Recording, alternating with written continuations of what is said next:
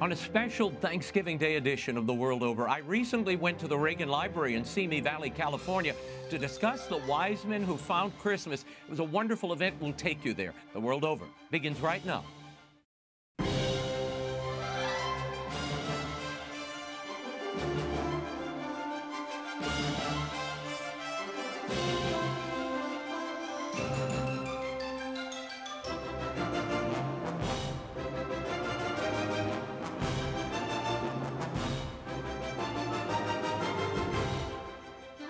Now, Raymond Arroyo. A warm welcome and a happy Thanksgiving to everyone here in the United States and the world over. Later, I'll tell you what I'm grateful for this year. But if you'd like to comment on tonight's show, send me a tweet. I'm at Raymond Arroyo. Let's get started. The bishops of Germany were in Rome last week for their ad limina visits with Pope Francis. In what's been reported to be a frank discussion with Vatican officials, a proposal to halt the contentious synodal way in Germany was presented by the Holy See. It was rejected by the German bishops. The synodal path, which began in 2019 to respond to the clerical sex abuse crisis in Germany, had a few goals: to give lay people more prominent roles in church leadership, to ordain women priests, and to bless same-sex unions. The German bishops have ignored at least 2 Vatican warnings about the direction of their local synodal path. Pope Francis met in private with the German bishops for 2 hours on Friday, but no public address was released from the meeting. President of the German Bishops' Conference, Bishop Georg Betzing, had this to say: "The audience with Pope Francis encouraged us. Here, too, the different positions within the Bishops' Conference were presented. The Holy Father made it clear to us that tension is necessary.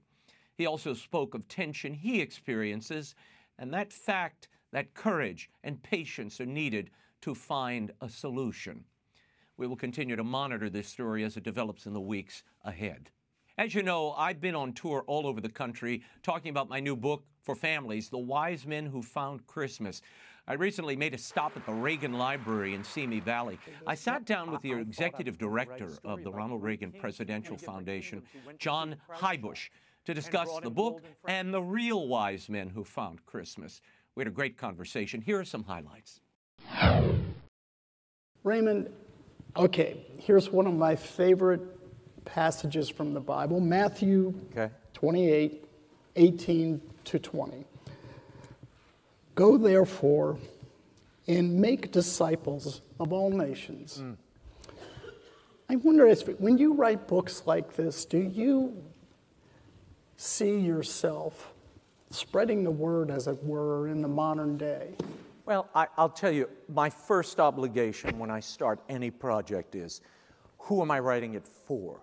And I try to write for a particular audience. And I always ask myself before I start, because there are lots of ideas that come to me, and there's no audience for those works, or I don't see it yet, or I haven't figured the story out.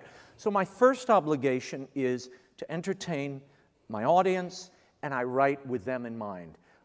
Certainly, in the dark times that we find ourselves in, and I have been asked to write any number of books about politics, the other religious figures I won't mention, lots of people that, frankly, I consider a drag.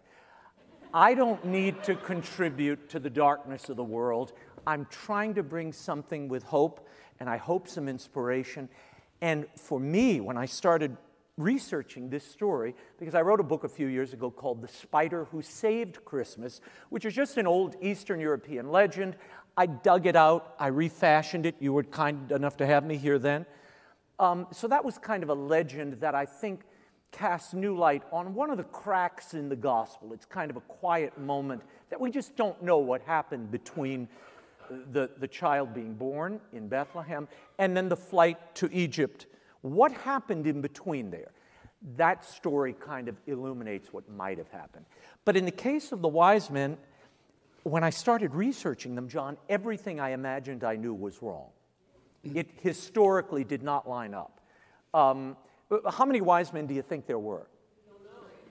3? No. Gospel mentions 3 gifts, not 3 wise men. Gospel is silent on the number of wise men. So right there I went, wait a minute, I thought there were 3 of these guys. Well, there are Coptic manuscripts that say there were 60 wise men. The Syrians and Armenian, those churches believe there were 12 wise men. So I kind of split the difference. I have 12 in the opening spread of this, with 3 leads that you care about. When you dig in, you realize, you mentioned it in the intro, it's important that we reconnect to the reality of what this was about. And I thought if the Gospel of Matthew begins with these wise men, there had to be a reason that he's the only gospel that starts with it. The wise men don't appear in any other gospel, just Matthew. Why? Why are they there? What are they meant to convey? And who were they? Were they historic? So those were the questions I began with, and it took me 8 months to kind of unravel who they were, what they meant, and then once I saw it all, I said, oh, this is an adventure story. This is a buddy film. And it's high stakes, and it's dangerous, and they're taking their lives into their hands, and they're pursuing truth recklessly in some cases. And I think that relates to all of us. It's a pursuit of truth, no matter where it leads. That's the lesson of the wise men. But I originally was going to write this as a chapter book, and as I did that, I said, but I'm cutting the audience down. The families gather around this story every year. I want to open it up to 104-year-olds and 4-year-olds. So how do I do that? Picture book. That was it. So that's how we came up with this platform to convey what is actually a very complex and fascinating story to me. Is it that, the average person, we 3 kings of Orient are. Right. I wonder, is it because this tale is, in particular, is caught up with all these fictional elements that you thought you should go after this one? Well, I thought I was going to write a story about 3 kings from 3 different kingdoms who went to see the Christ child and brought him gold and frankincense and myrrh, right? We 3 kings of Orient are. We all know the song. Turns out the song is completely wrong. There are not 3, they were not kings, and they did not come from the Far East. They are from the Orient, but what does Orient mean? East. The immediate East. When you read Clement of Rome and Justin Martyr, 1st century, they all say the wise men came from Arabia. What was the capital of Arabia at the time? Current-day Petra, the kingdom of Nabateh. Well, I'm already hooked. I thought, oh God, the kingdom of Nabateh. I love it. Let's go. Where's Nabateh? Who are these people? So when you start digging, it all kind of falls into place. And then once I understood the political ramifications, I said, then I realized it was an adventure. And there are dangerous turns. There may have been a religious compulsion on the part of these wise men, these magi. We can discuss that in a little bit. I don't think they just went to bring gifts to a child. There's something far more profound happening here.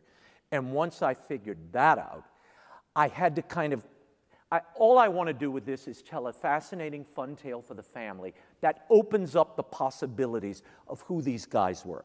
Look, some of this is theoretical, and I'll be very honest with the things I think are theoretical.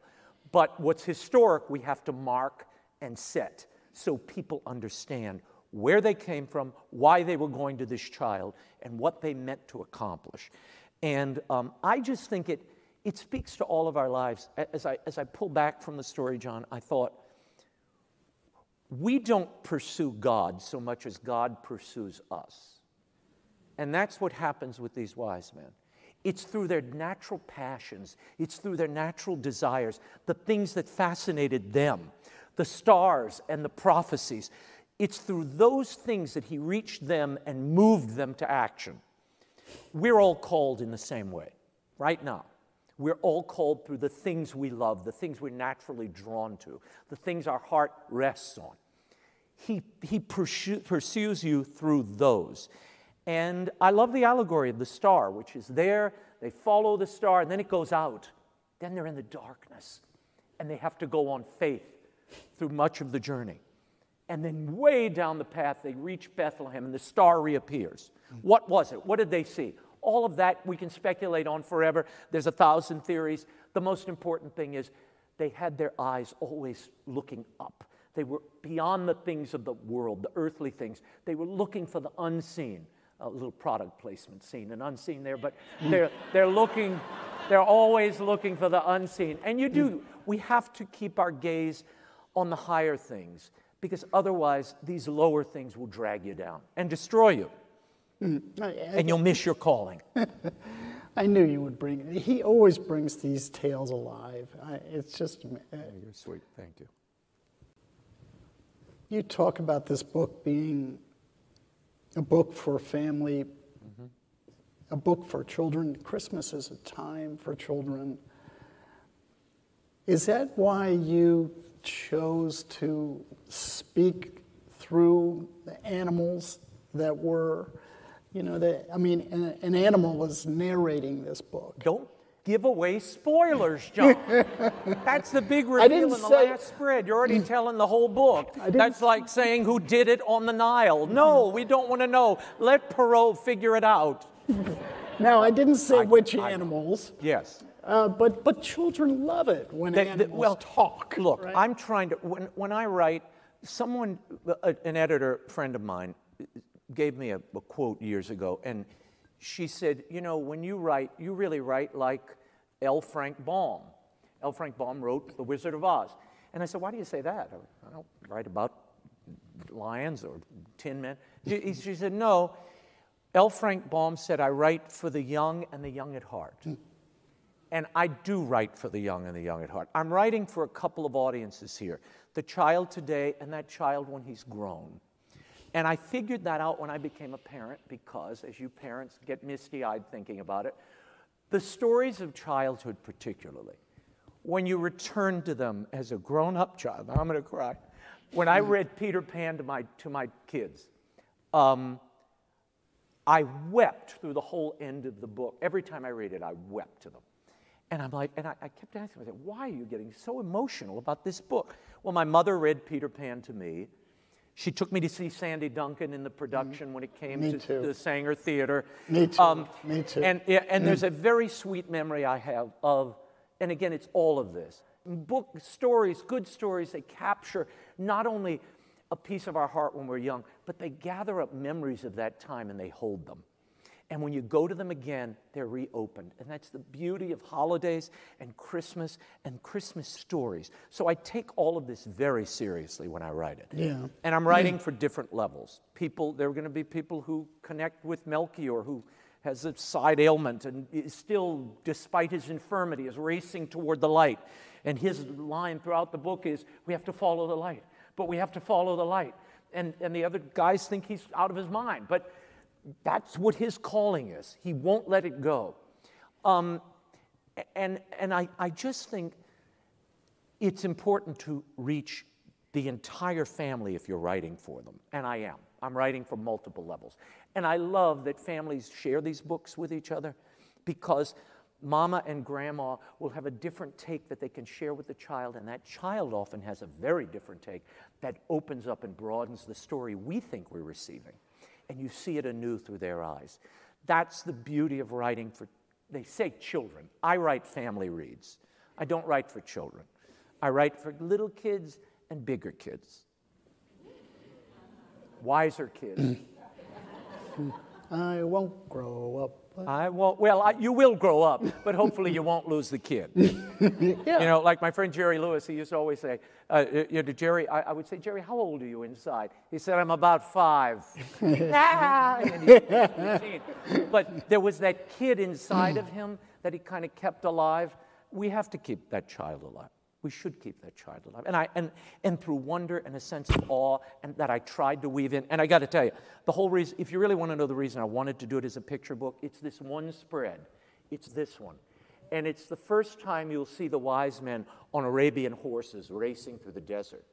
I just loved this idea. Arabian horses were introduced about 100 years before Christ in this kingdom of Nabateh. There's a good reason they raised Arabians. But they would have ridden Arabians, not camels. Camels were for heavy packing and moving, big articles of trade. If you needed to get somewhere fast, you took the Maserati of the day. This is it. So I just love that they're all on horseback. So it's kind of it gives it a sense of urgency and life and zest that the solemn procession of the kings and the Kalumpy camels never appealed to me. I never liked that story, I have to tell you. And I always wondered, who are these guys? Well, these merchants of trade, and as well at the time, when I was a child and was introduced to this story, and you hear this gold and frankincense and myrrh. What are these things? We know what gold is. And what is myrrh? What is myrrh? Do you know? A spice, yeah. Well, it's an anesthetic.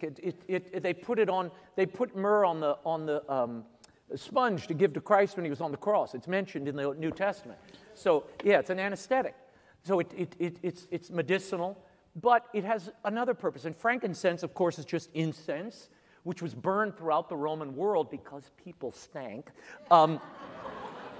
Look, if everybody smells bad, you light the potpourri. You got to fan it around and hope it covers it up.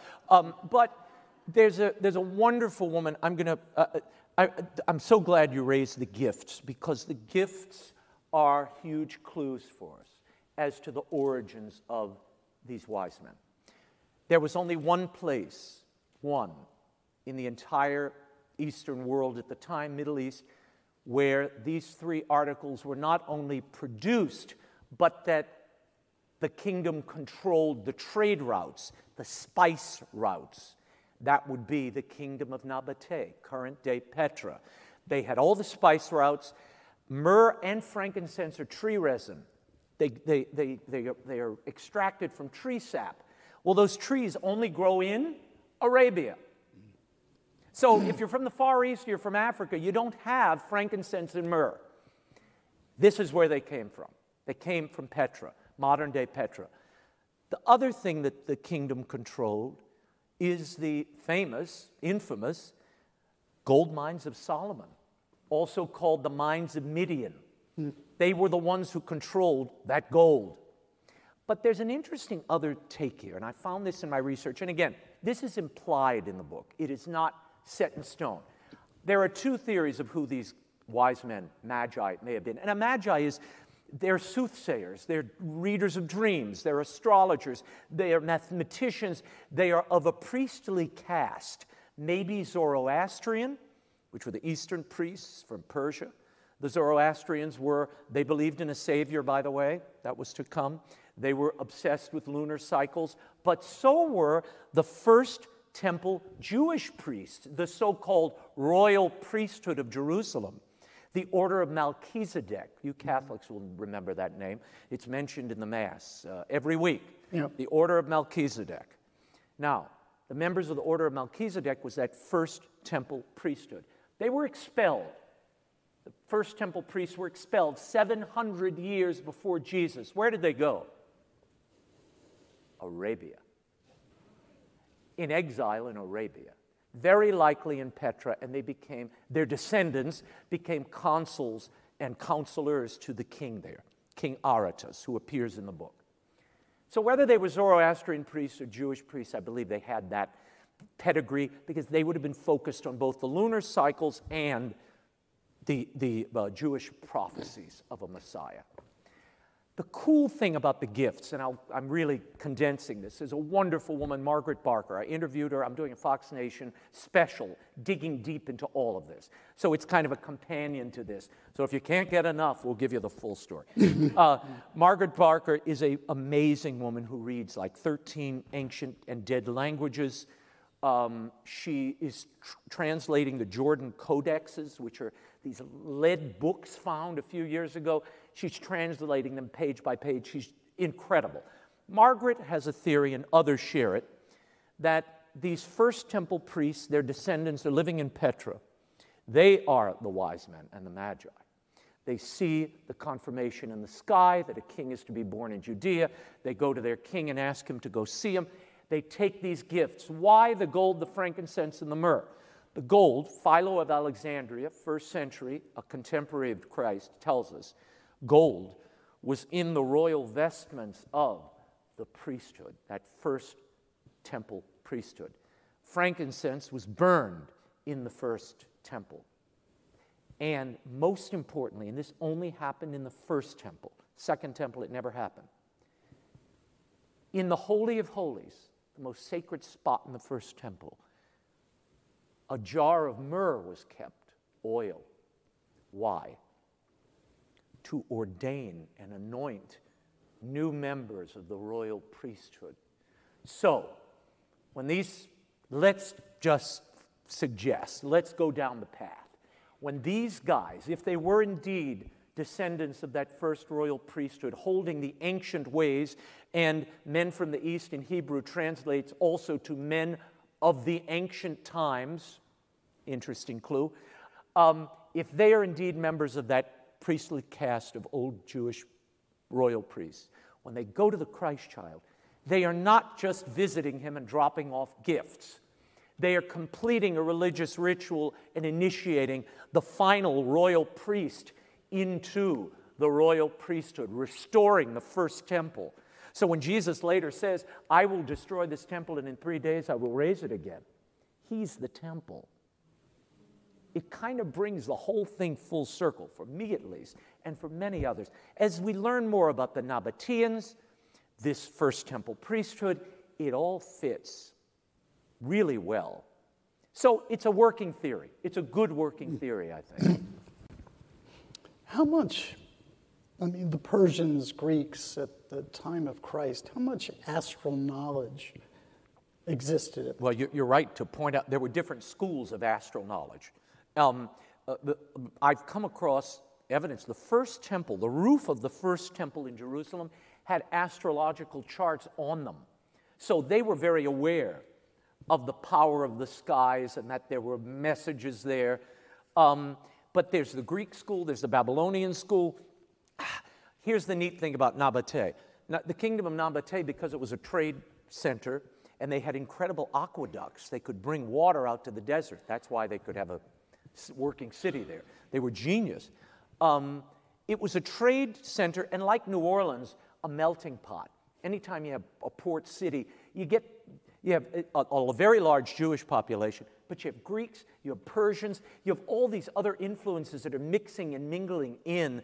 So they probably had a pretty refined sense of these astrological events, informed by separate schools of thought on them. But what they saw in the sky, that's another matter. Yeah, then I want to ask you on these astrological events. Yeah. So in reality, what was the Star of Bethlehem? There are 1,000 theories. The one that I lean toward, I interviewed some astrologers, a Cambridge scientist who's weighed in on this. One school is that it's Jupiter in the constellation of Aries. Jupiter being a kingly sign, Aries pointing to Judea. Okay, that's how they interpreted it. Okay. Another is that it was 3 separate astrological events. A cluster of planets, a comet at the end that led them to Bethlehem, and the timeline fits for some of these events. There were these big astrological events in 6 BC, 3 BC. Yes, there were things in the neighborhood. But as I say, what they saw is less important than the fact that they were looking, they were seeking, they were searching for something beyond what they had in front of them. And whatever it was, it convinced them that they had to get on horses and go see and find this child now. And that kind of mad passion I loved, because there are multiple things going on here. And again, I only suggest this in the story. There's a heft of the political background in the story. But Herod was a killer. Herod was a murderous killer. What I didn't know is he had murdered, before our story starts, Herod had already murdered 3 of his sons and a wife to protect his throne. So when these 3 dudes show up on horseback with their gifts and say, hey, where's the new king of Judea? Herod's head explodes. He's looking for the knives. Where is he? Where's the kid? I'm the king. Where's the kid? Well, they don't know where he is. And that's why he has to call his priests and say, come here. Where would this kid be born? And then he tells them what? Go and find the child, and when you find him, call me. I'll come worship him too. And the king of Nabote would fully understand the murderous intents of Herod. Herod's mother was a Nabatean princess, so they were kin. And more than that, I didn't know this, 30 years before the start of this story, Nabote is invaded by Herod. They're right next door to each other. So there was a lot of tension between these two kingdoms. So when the wise men come and tell the king, there's a new king being born in Judea, we think he's a Messiah, he says, okay, fine, take some gifts to him, go make Herod happy, go be nice, we can mend fences here. So there's a political mission they're on, but there's a religious component underneath it for them. And I love the idea of that double, because that's how life is. It's never one thing. It's two or three things you're doing at the same time. It's never as pat as, oh, they followed the star. Star went out. Star goes out in the middle of the trip. So they had to have something more than the star. And then is there I think maybe you represented this pictorially, but so the light beams up from up to the heavens. Yes. That's a little flourish of mine, I admit. We all take little liberties.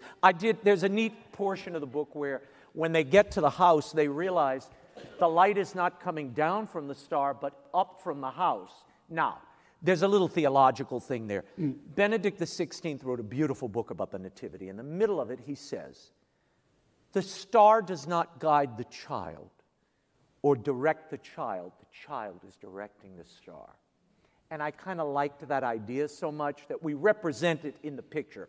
We kind of imply it other places, but in the illustration, it's very clear. But I love that idea. And it's amazing how children pick up on the visuals. You know, they're seeing all the little things, the falcon and the horse and the way the star falls and the baby. They see all these little details that the adults miss. But what I love about picture books is you really can tell the story on multiple levels. I mean, it's really like a little movie that you control the pacing of. But you want to tell that story. There's a lot of language I pulled back.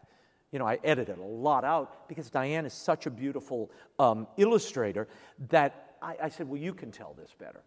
And she did. So all the description of Herod I threw out because her Herod is so monstrous and fat and sloppy and horrible. I said, let's just leave her, let the picture do the talking. Yeah, look, I love him. Oh, he's such a big, he's not a happy guy. You don't want to go in front of Herod. Yeah. So but it's neat.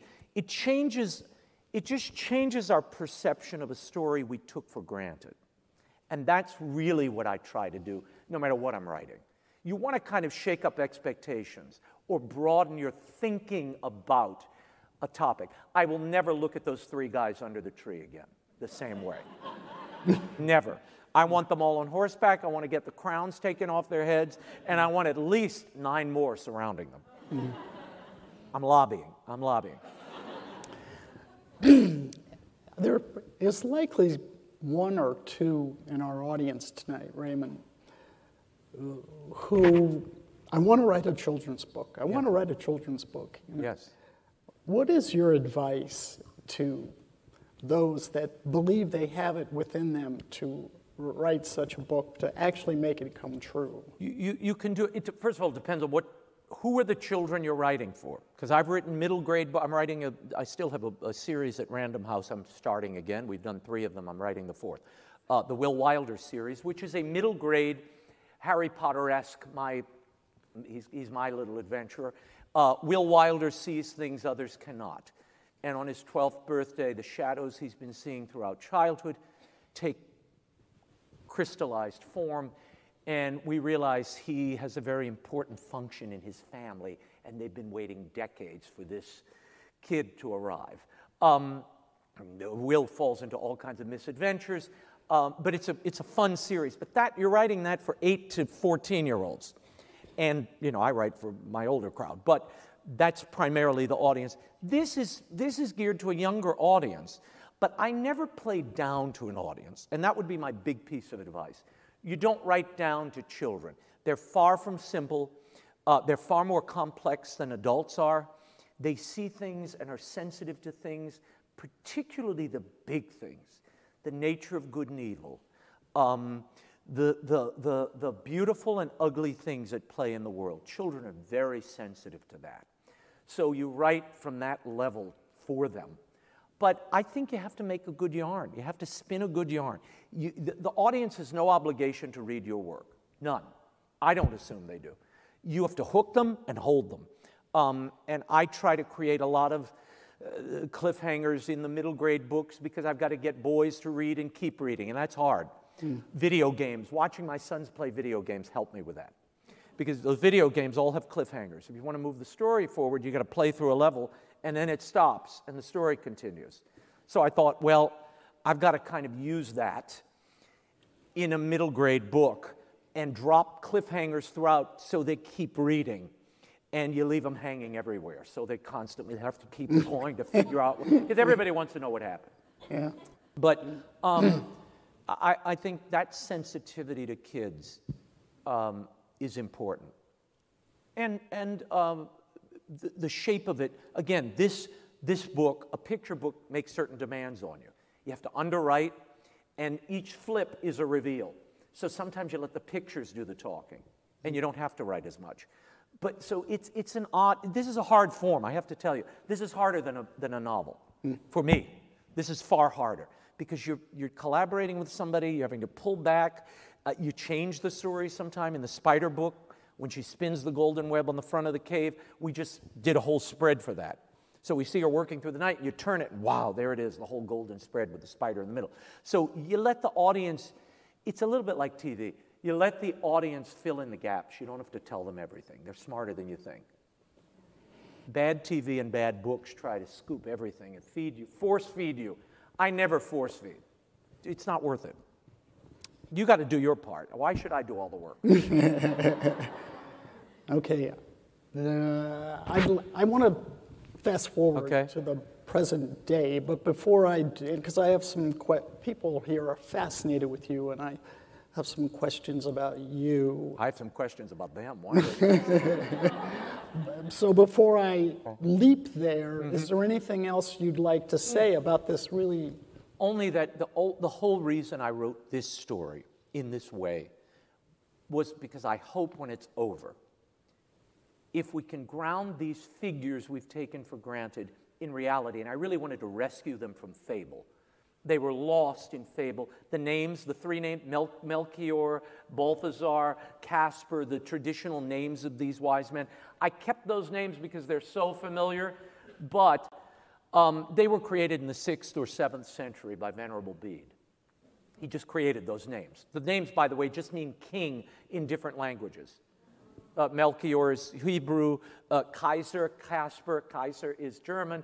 The other is a dead Semitic language for Balthazar. But they all mean God with the king, the king is protected, and something else about the king. But they're just represented for king.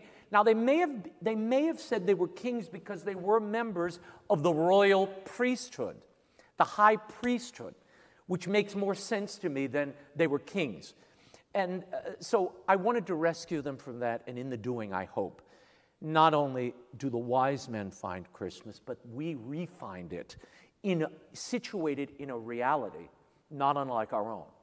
A political reality where strife and death surrounds us, and a hopeful reality where light does not disappear forever.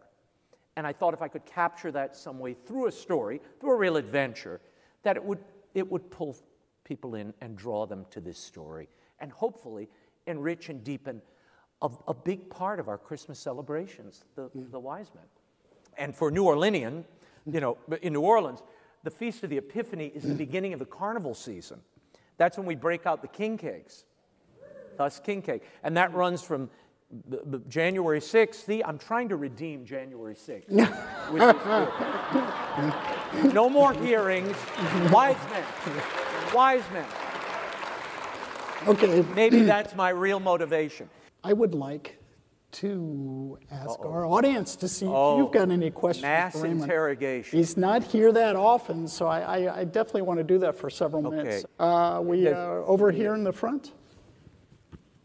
It's just a little comment and maybe something for you to use, because I'm sure you're on a California book tour. Well, a little mini California book tour. You talked about the king and how smart he was with the aqueduct through the desert. Yes. And I thought maybe you could relate that to Gavin, and maybe he could get some information about that. Now that That is the most helpful suggestion yet. I'm going to go do a book signing at Newsom's house. Yeah, all about aqueducts. All about aqueducts. They did find a way to get water into the desert continuously, but I'm sorry, you got the 405 and the 10, and getting the aqueducts over it could be a problem. Okay, we know about television, radio, and writing. Yes. What do you love? What do I love? What do you mean? Bring the microphone Is back. there a preference? No, I mean, I actually, the truth of the matter is, I mean, because of my foundations, I love the theater. I love live performance. If I could, I'd just do this. I'd just do live crowds. But you know, it's one handles the other. You need, you know, TV is how you reach people. So I enjoy it, but it is a grind. And I do. You know, the one thing, now you all are going to be, some of you are going to wrinkle your nose when I say this.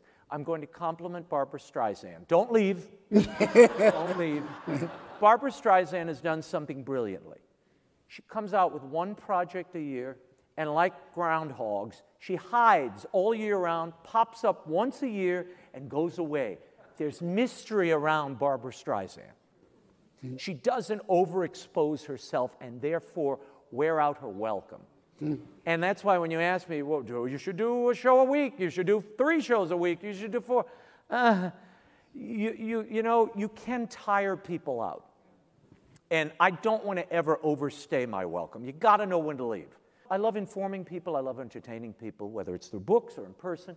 And I feel called to do that. But we can't, you know, Angela Lansbury, whom I knew a little bit, just died. And there was a great quote. And she said, there is such joy to be found bringing humor and light to an audience. Believe me, she said, and I do. She's right. There is great joy there in that mutual giving. And that's a rare thing in life, to be able to touch many people and lift them and give them something to laugh about or unburden their load for a little bit and inform them about important things. And when you can do that at the same time, it's more powerful. Because if I can get you laughing, I can teach you and share a lot of what I've learned. And there's no blockade left. You're very open. And that's part of what I do too. Maybe I shouldn't have said that. Giving away like David Copperfield showing you how the tricks are done. Sorry. But thank you. We have time for just about 2 more questions. I have something special to share with you, Uh-oh. Raymond. Thank you for coming tonight. 2 weeks ago on your World Over on EWTN, you highlighted a group of Carmelite sisters who were recording a CD in St. Joseph's Chapel. Yes. I live a block from St. Joseph Chapel. In Alhambra? Duarte. Yeah, they're in Alhambra, but they also, they had a hospital for many years, which basically closed, and now it only serves the elderly.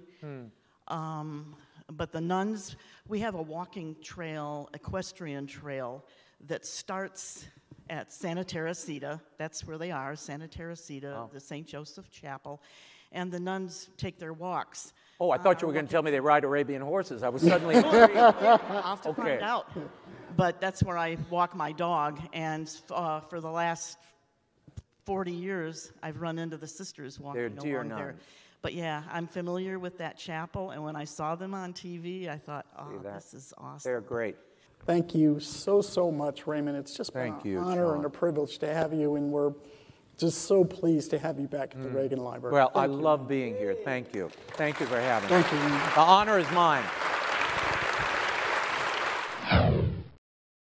My thanks to John Highbush and all the folks at the Reagan Library for their hospitality, their kindness, and of course to all the great people who came out. The Wise Men Who Found Christmas is now available in bookstores everywhere online. My book tour rolls on with 3 stops remaining. I'll be at the Barnes & Noble in Brentwood, Tennessee on Saturday, December 3rd near Nashville. And on Saturday, December 10th, I'll be in Washington, D.C. at the Museum of the Bible. Then on the 16th, I'm going to New Jersey. Go to RaymondArroyo.com for all the details. And of course, you can always order the book from the EWTN catalog. He's a two-time college football national champion. He won the Heisman Trophy in 2007 while playing for the University of Florida.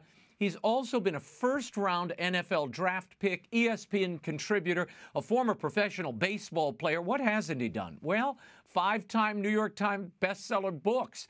And he joins us tonight with an inspirational new book, Mission Possible, 1 Year Devotional. Please welcome Tim Tebow to the program. Tim, thanks for being here.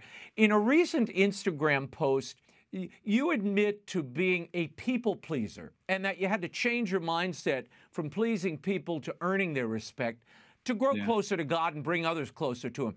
And you attribute this quote by Winston Churchill with helping you see the need for change. If you have enemies, good. It means you stood for something at least once in your life. How did that quote change you, and how you go about bringing others closer to God? Well, Raymond, that's a good question. You did some research in your homework. So by nature, I am such a people pleaser, man. I want to be friends. I would want people to like me. I still want people to like me. It's my nature. I'm just not someone that easily, I'm not bold like my dad is naturally. And so I just especially remember getting to college and on that kind of next level, that platform of scrutiny and fame somewhat, but just you have all these people. And I just remember getting scrutinized at another level. And I just remember going home and saying to Dad, like, Dad, man, if these people would get to know me, Dad, I think they would like me. And I just remember my dad looks at me and he said, Timmy, they probably would if they really got to know you because you are likable. But unfortunately, Timmy, some people, they won't even want to take the time to get to know you, and they don't want to actually like you. And it was at a time when I was also reading about Winston Churchill, and that's where I saw that quote, and I was impacted by it because I was thinking, how in the world, Raymond, could it be good to have enemies? Like, don't we want to try to be friends with everyone? And it was kind of understanding the difference between being friends, being friendly, being liked versus being respected. And what I would come to kind of understand about Winston Churchill is because he stood for something, a lot of people didn't like him because they couldn't see what he saw. They didn't believe what he believed. And even the Allies thought he was going to lose the war for the Allies. And if you're on the other side, you hated him because he was your enemy. But they didn't understand it, but one day they came to respect him for it. And now we talk about Winston Churchill, and most people are like, wow, it's incredible what he's done, what he stood for, all of his writings, all his beliefs. And it was because he was willing to stand for something when a lot of other people weren't willing to. I was also, in that time studying the scriptures and reading John 16:33, which is one of my favorite verses. And it's Jesus talking to his disciples the night before he goes to the cross. And he looks at them and he says, for in me you have peace. In the world you will have tribulation, but take heart, I have overcome the world.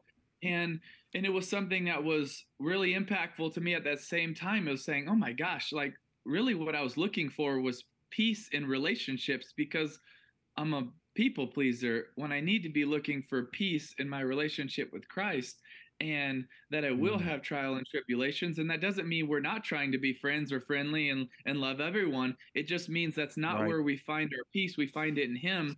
And that was a big transition for me of still trying to love people, but more so instead of trying to earn likes, it was earn respect. Tim, you were born in the Philippines to missionary parents. How did they inspire you to want to share your faith?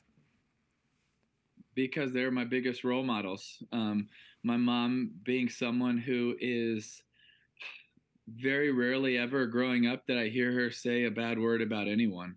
And she would always tell us what is desirable in a man is his kindness, going back to scripture. And she would sing to us and sing verses to us. And that just made a massive impact. And my dad probably being my greatest hero, because not what he said to us, but what he showed us in his life of giving the majority of his adult life to helping people that could never help him and never do anything for him. And then his courage and his conviction and his urgency to do it, to get to as many hurting people, to help as many people as possible, to take the hard steps, to be able to go places very few would go, to be able to it's how I got involved also in the fight against human trafficking, is to be able to, my dad in an underground pastors conference in a remote country bought 4 girls that were being auctioned off to be able to buy them, to set them free, right? Like that's the hero that my dad has been to me. And to be able to see that love isn't just a feeling, and it's not just it's not just these butterflies we get, but the greatest form of love is a choice to choose the best interest of another person and act on their behalf. It's what Jesus did for us. It's what I've seen my dad do for so many people. It's what too many times I've failed at, but I want to get better. That I want to choose people's best interests and act on their behalf, and that's why he's my hero. Tim, you attribute your life's purpose to when you were a 15-year-old boy in the jungle of the Philippines. And tell me what happened, who you met there that changed your life. I met a young boy named Sherwin who was born with his feet on backwards. And because he was born that way, his village viewed him as cursed, as less than, as insignificant, and he was treated as a throwaway. But I fell in love with that boy, and I knew that he wasn't a throwaway to God. And I so felt on my heart that God was pricking my heart to say, he better not be a throwaway to you, Timmy, because he's not a throwaway to me.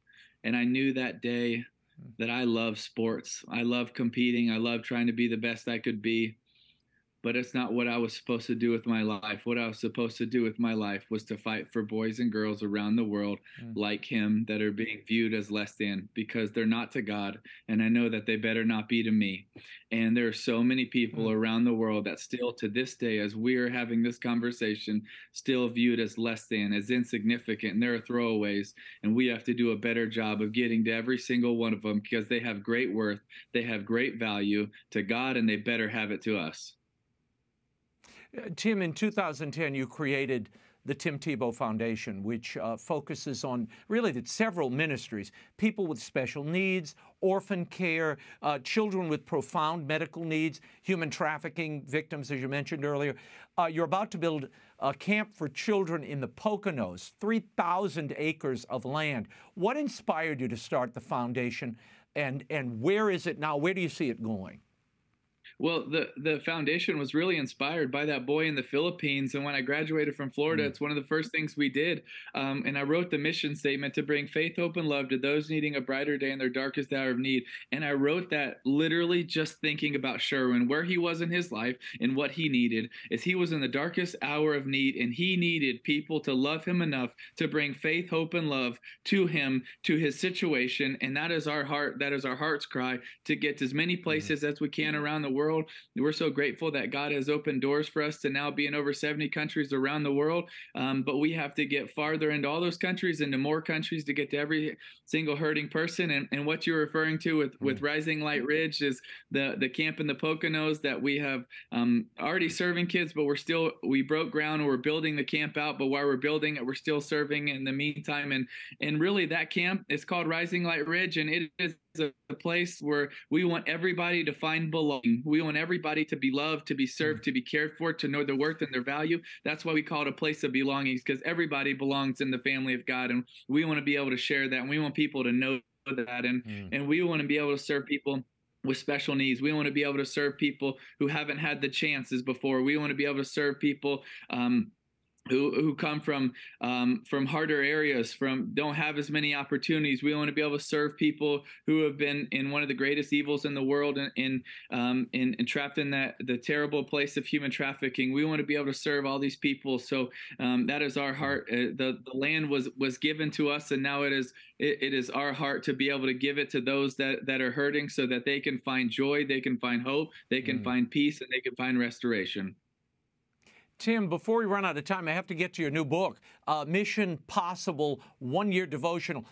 In a recent video you posted on social media, you ask people if they're committed to reading the Bible as they are to drinking a cup of coffee each morning. And you point out that it takes just that time, the time it takes to brew a coffee. You could read several reflections in your book. What do you find are the biggest obstacles keeping people from making that commitment each day?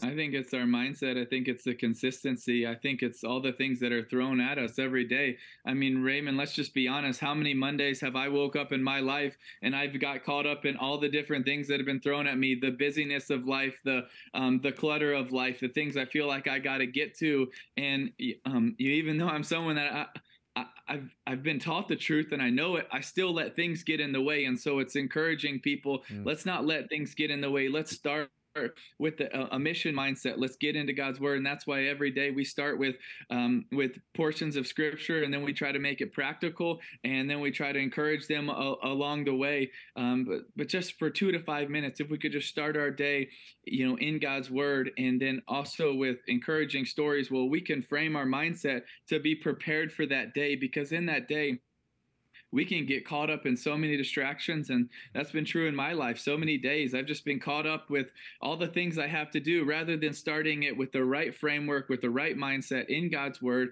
with the right encouragement and the right challenges as well. Is that something we also want to challenge people, to get uncomfortable, to give a little bit more, to care a little bit more, to pray a little bit more, to serve a little bit more. And then we also really, really, really want to encourage people, because Raymond, we all know this, life can be hard. It can have disappointments. It can have pain. It can have frustrations. And so we want to be able to encourage people. You know what encouragement means? It means to give support, confidence, or hope to. And when people pick this up, I hope and I pray that they feel supported in God's word and God's promises and God's love for them. I hope that they have hope. And I hope that they have confidence in who they were created to be, and how much God loves them, and how he has a special, special plan and purpose for their life. And Tim, we should tell people there's usually a Bible quote, a reflection, and of course, then it's some of your insights, sometimes using sports analogies or things that happened in your life, and then usually a series of questions to kind of jumpstart the day. Why did you decide to use that form to create this devotion? Because I think it's a lot of different ways that we can learn from and be impacted. And I think sometimes when we give people thoughts on reflections, first of all, it's always important to start with scripture, because that's God's word. It's his promises. It's his love letter to us. And it's always the right place to start. And then, coming up with some different thought-provoking questions. And I even, in 31 of these devotionals, they're written by other people that are heroes of mine, that some of them are parents who have lost their children to diseases. Some of them are kids with life-threatening illnesses. One of them is a survivor of human trafficking. And I wanted the world to be able to hear some of their story, because I also think that they're just inspirations to me. And I think they'll be inspirations to so many people. But it's also how in those tough situations, how God has used their pain to turn it into purpose, and how God has used their pain because they've given it to him to use it for good, and how all of us have gone through hard times. But our God is a big God that is also sovereign, that can use all of those things together for good to those that love him. Okay, Tim, I've saved the most difficult question for last. You titled this devotional after your book, Mission Possible, which was about creating a life that counts. Tell us, before we run out of time, how do you discern what God is calling you and what your mission in life is? How does one figure that out? That's really good. Well, first, I think it starts by knowing that you have one, knowing that you were created on purpose for a purpose. It's understanding that God of this universe really does have a purpose for all of us. What does even purpose mean? The reason we were created, the reason we exist. You could also say mission, a task or a job someone has been given to do. That's why we titled it Mission Possible. What does possible means? It means to be able. And I believe every single one of us has a purpose and a mission, and we are able to accomplish it. How do we know that? How do we know what it is? Well, I think in the macro, we all have the same. And it's to love the Lord your God with our heart, soul, mind, and strength, and love your neighbor as yourself. But in the micro, I think we all have different ones. How do we live that out? Well, that's really hard. You're going to see a lot of different people talk about it to try to figure out, try to understand it. But I want to encourage people to look at it this way. What have your eyes been open to, and what has your heart been pricked for? And in those moments in your life, we talked about when I had the chance to meet Sherwin, right? That day, my eyes were open to something I hadn't seen, and my heart was pricked to do something about it. When we have those moments, when we have those chances, let's step into it. Even if we get uncomfortable, even if we're not sure, even if we don't have all the answers, that's okay. Let's dive into it, because even whether that is your end purpose or not, I also believe that it can help lead you to wherever we're supposed to go next. But I would also encourage people, God can do anything that he wants. But I don't usually see a lot of people that their life's getting impacted just by watching, 2, 3, 4 seasons of the latest Netflix shows or just scrolling. And so while God can use that to impact people, I don't see it a lot. But I do see when people are willing to step outside of their comfort zone a little bit, and to care, to serve, to help in places, how he can use that so much in our life to grow us, to let us see the next thing we're supposed to do. And he can use Netflix, but man, I don't know that I see him doing that with a lot of people. And, maybe if we just put that down a little bit, and I'm guilty of it too. Sometimes it's fun for me and my wife to watch our favorite show, but every now and then we just need to put it down and see, okay, hey, maybe what's the next greatest way we can go serve? Well, I love that you're encouraging people to be spiritually watchful. I just wrote a book on the wise men, and they were watching. They were looking beyond their earthly experience to something else, and then to act on that. And that's really what this devotional is about. Mission Possible 1 Year Devotional, 365 days of inspiration for pursuing your God-given purpose by Tim Tebow, is available at bookstores everywhere and online. Tim, thank you so much for being here. We'll do this in person sometime soon. I love it. Raymond, thanks for all the research and the questions. Man, you did your homework. I love it. That was fun, man. Well, thank my producer, too. We try to respect our guests enough to raise the bar. So thank you, Tim. I love it. Appreciate you, man. Thank you. Before we go, I want to thank all of you for your devotion to this show for the past 26 years. As I always say, we do this show each week for you and with you, always in our minds and our hearts. You are really our editorial guide as each week passes. I'm thankful to my producers, Christina Califf, and of course, Christopher Edwards, who's been with me for so long, for all their hard work. I'm also grateful for the crew you don't see, operations manager and editor Jonathan Watley, our director Eric Baldwin, Jay Chippick, our engineer, and countless others. I'm particularly thankful personally to my family, especially my wife Rebecca, for 28 amazing years, and for being so supportive of all my work. I'm blessed to be able to get together with my mom and dad and the whole family this holiday season.